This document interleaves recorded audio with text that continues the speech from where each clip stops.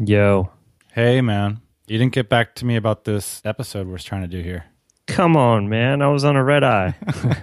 Flight got delayed. It's relevant because the episode's about email. So thanks for getting back to me. I appreciate that. See, that's the problem. Everybody's always asking you to do something in email. Hey, podcast listener, even if you are alone in your entrepreneurial journey, know that today, right now in your earbuds, you are joined by thousands of entrepreneurs from all around the globe seeking to grow better, more profitable, location-independent businesses. If you'd like to learn more about what we do and download our entire back catalog, check out tropicalmba.com.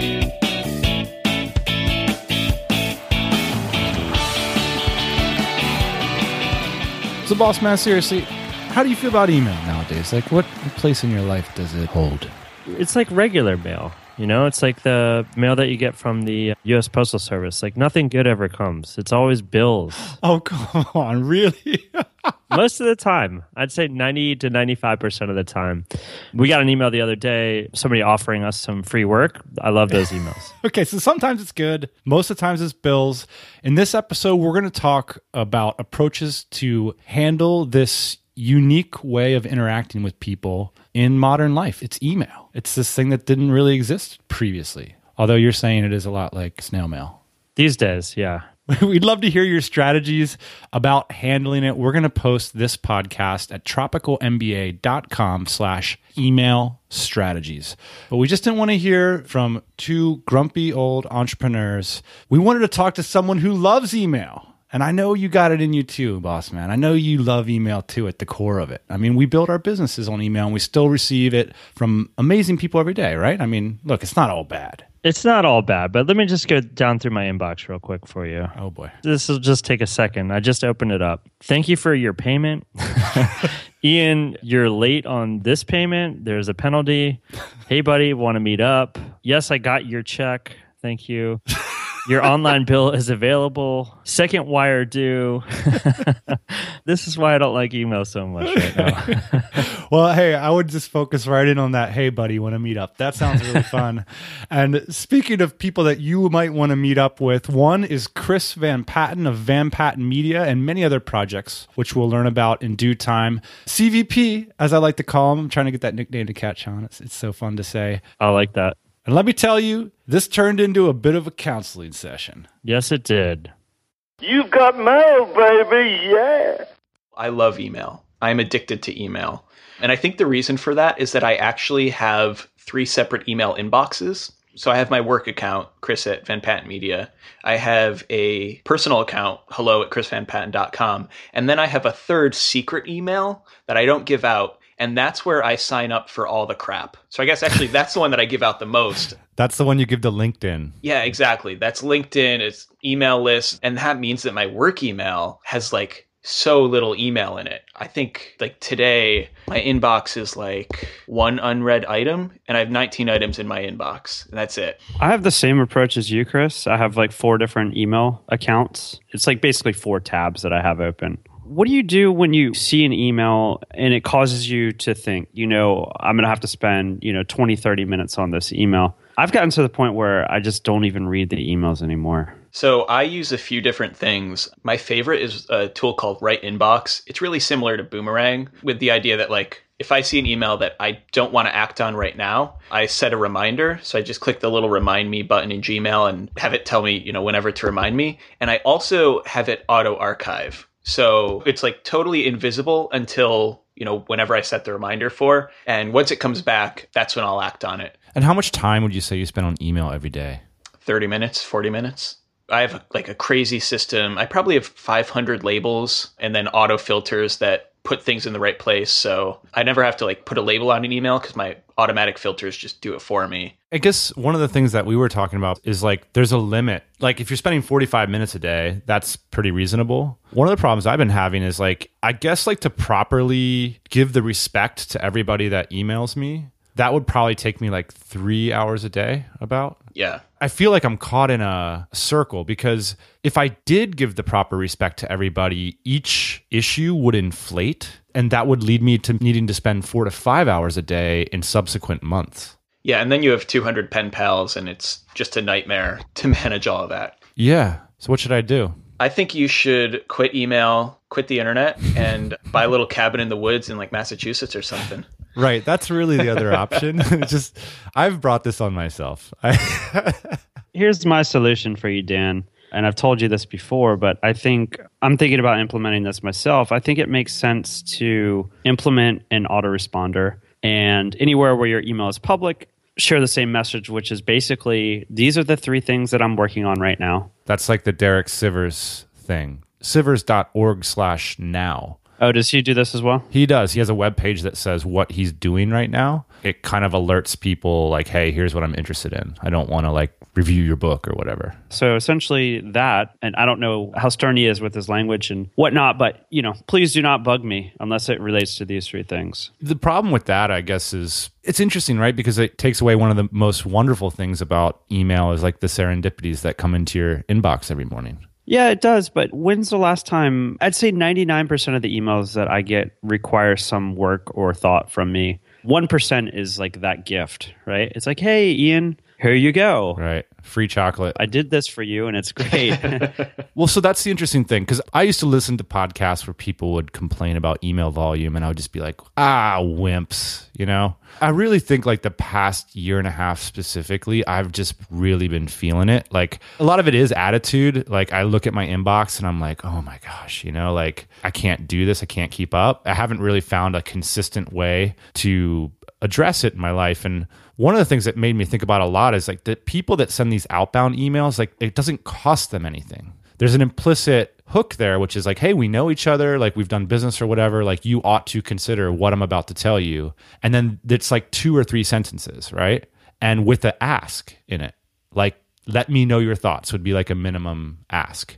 But the crazy injustice there is that letting them know your thoughts, both like they often will incorporate like a social requirement, like, we've done business or we know each other, therefore you ought to let me know your thoughts. But like it's completely unbalanced because sending 2 or 3 sentences off when you have an idea costs nothing. Yet to respond with thoughts could be very expensive. Your thoughts? So I think you need to give yourself permission to opt out. I'm a big believer in the power of the second email. And I don't mean you're sending a second email. I mean the receiving of a second email. So if something comes into your inbox, and I'm looking at my inbox right now, I see like 4 or 5 different things that I left in my inbox because I was like, I'm going to respond to these later. I could go through right now and archive those 4 or 5 messages. And if it's something that's actually important for the other person to hear from me, they'll send a second email, right? They'll take the time to say, hey, did you get my first email? And not in like an autoresponder kind of automatic way, but in a personal way. Like, I just wanted to make sure I think this is a cool opportunity for you, whatever it is. If it's actually important, if it actually matters to them, they'll send that second email. There's always that social cost. In the early days, I didn't have to pay it, and I guess that's kind of what sucks about it. And sometimes I know it sounds so whiny, but there's a little bit of an injustice there. It's like, now I'm put in a position where I'm basically forced to either like spend way more than you spent on this or piss you off. And either one is a bit of an injustice. Also, like slightly callously, like if somebody feels pissed off by the fact that you didn't give them your time, they're not someone that's like, worth dealing with. And I think like if somebody has that mindset that you owe them, that other people owe them things, that's not somebody that's worth letting into your inbox in the first place, or not letting into your outbox. One of the reasons why this problem exists is because the internet has allowed us to have so many friends now, right? In big air quotes. Right, exactly. Back in the day, it was impossible to know 500 people and be on a level with them in that you're communicating maybe on a monthly basis. So I think that's part of the reason why my inbox looks the way it does is because I've amassed a bunch of friends. And at some point or time, we've had, a couple back and forth emails, and then that allows us to then kind of feel like we can email them at any time. One of the harder situations I find is that like people rightfully calling in favors, like you could have like a long connection with people over many years, like lots of business connects, and then they call in a favor. The problem is that like that happens at some sort of scale. And I find that really, really difficult to like say no or pass on things that are just not my focus, but are people that I respect and want to work with calling in a favor, that I find quite time consuming. The other thing that's interesting is something you said, Chris, where the experiment of like email half-life, like if you were forced to walk away from your inbox for a week and then evaluate all the emails 7 days after they arrived, the chances that you have to reply to something like half every day. The crazy dichotomy there, or paradox, is that if you reply to somebody after 2 weeks, you're simultaneously pissing them off and giving them a huge compliment, which is that your email has a timeless quality such that I'm responding 2 weeks later, but they're pissed because you responded 2 weeks later. I don't think they're pissed. And if they are, man, I've pissed off a lot of people doing that. I've got an email in here from October of 2015 that I still haven't acted on. So you know what? I'm actually going to go in right now and just archive it, because by this point, that person has never responded to me to ask why I didn't do what they asked me. Clearly, I'm not going to respond to them. Oh, here's another one. May 11th. That's slightly better, but that's gone now. Perfect. You've got mail. So I really think you can either do one of these systems where you decide that, like, you're only gonna meet people in person, or you're, only gonna have people call you or have an autoresponder. That's like one approach. And then the other approach is to have somebody do your email for you. I've seen people do this, like have assistants go in there and basically say, there's like 4 important emails every day. And then your assistant calls you and asks you specifically what should be done with them. Have you guys ever seen that? I know somebody who does that, but I think it can work really great as like that first line of defense, especially, if you can do some leveraging of time zones and have somebody who's up 2 or 3 hours before you in the morning go through and get rid of all the stuff that's not important, respond to the stuff that they can respond to. I imagine you guys get emails, oh, that was a great podcast episode or whatever. And that could be the 2-sentence, thanks for the email, appreciate your comments, get all that kind of stuff out of the way. And then maybe even star the emails that they think you should respond to, or maybe that goes to you over Slack or something like that, or the phone call, whatever it is. I wouldn't entirely automate my email. It's getting all the bad stuff, or the easy stuff anyway, all that low-hanging fruit. Get that out of there so you only have to focus on the stuff that only you can focus on. It's interesting you mentioned love the podcast today. Easiest email to respond to of all time. Like, that's the great stuff,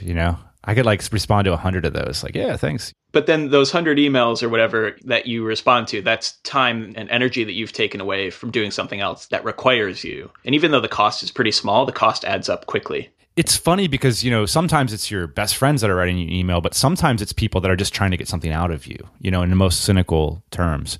And so I've even noticed like seemingly innocent emails, like where someone asks a very basic question that you can kind of like bang out the answer to very quickly. A more likely response than thanks is for them to ask you another question. That's like classic copywriting technique there, right? Like smart. Well, you just open the door, right? Yeah, exactly. For the conversation to continue. The door might not have been open in the first place, but they have your email, and so it's like your door is always open. Yeah, it's like you give the email for the free opt, and then all of a sudden you're being bombarded with a 30-list sequence, but the actual human version of that. I got the email. You got the email. I got the email. You got the email. Hey, big thanks to Chris Van Patten from Van Patten Media for his insights. I don't think Chris knew we were calling him to talk about email. He was super game. In fact, we were talking about the amazing job he did. He was the guy who overhauled the Dynamite Circle website. He's like a community technological master. Him and his team did an amazing job changing the technology of the Dynamite Circle. But let's reflect on what we talked about in this show. Let's do a quick review. Some email tips and strategies. We'd love to hear yours, by the way, and just see what you're seeing out there, because this is a new way to communicate with people. Everybody's in a bit of a different situation. I love to hear strategies about this. So you say new, and I agree with you, the last 15 years or whatnot, but I find myself transitioning over to these other newer platforms like Slack, iMessage, Viber, WhatsApp. What I guess I'm most interested in is that these mediums are, I think, putting us in new sorts of challenges. I mean, they might have echoes of the old challenges. You develop these new policies, these new practices, even these new mores, dare I say, because of these technologies. It's like what went in your family for generations, like doesn't go in the family email. It's like, Dad, you can't send an email to me like that. You know what I'm saying? Like there's these different things that come about because of this technology. It's different ways of interacting. I read through my email at the top of the show, and most of the emails that I get are actually from people that don't know me that well. or from corporations or, more like official type business. But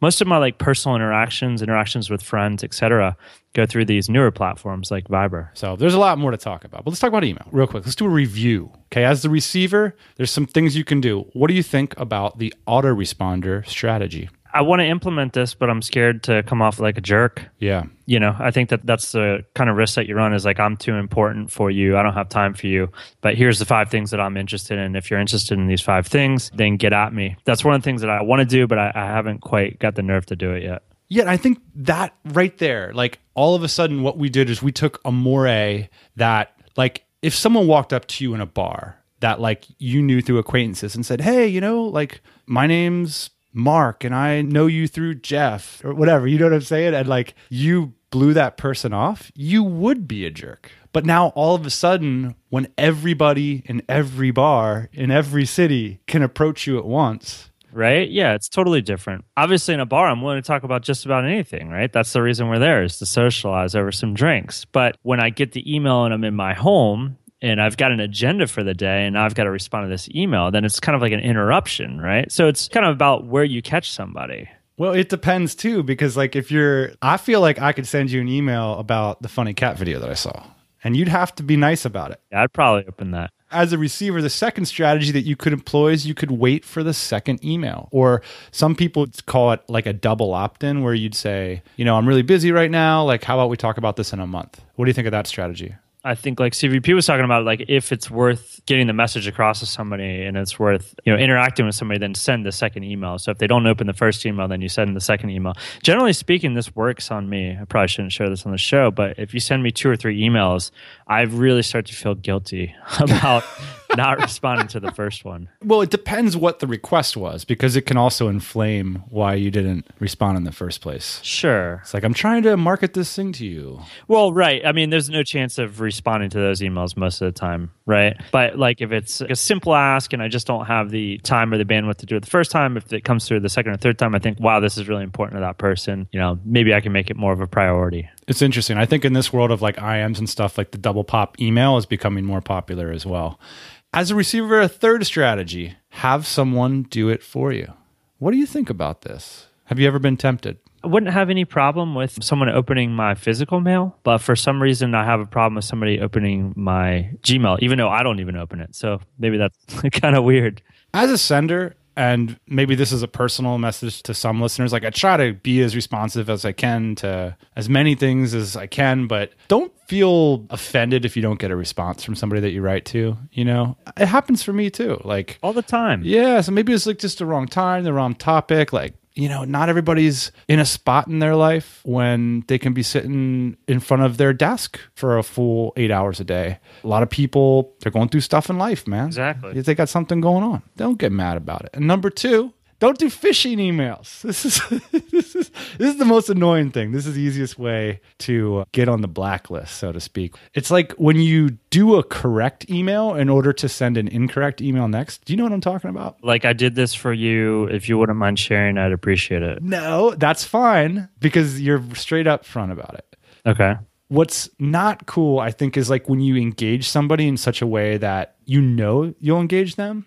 And then when they respond, you say, hey, by the way, could you share this for me? Oh, like, yo, dog, I heard you like dirt bikes. Here's my new dirt bike. And then I respond, I'm like, that's sick. And then they're like, but I need you to do this for me.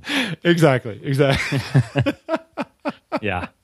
We'd love to hear your pet peeves and tips about email. We're not perfect, but we're trying to be. TropicalMBA.com/email. Let us know what you think. Send us an email about it. Why not? See you next week. Hey, thanks for listening to the Tropical MBA podcast. You can go to tropicalmba.com, get access to hundreds of back episodes and all kinds of other goodies. Load up your iPod. That is the cheapest way to fly business class on your next international flight. We will see you next Thursday morning, 8 a.m. Eastern Standard Time.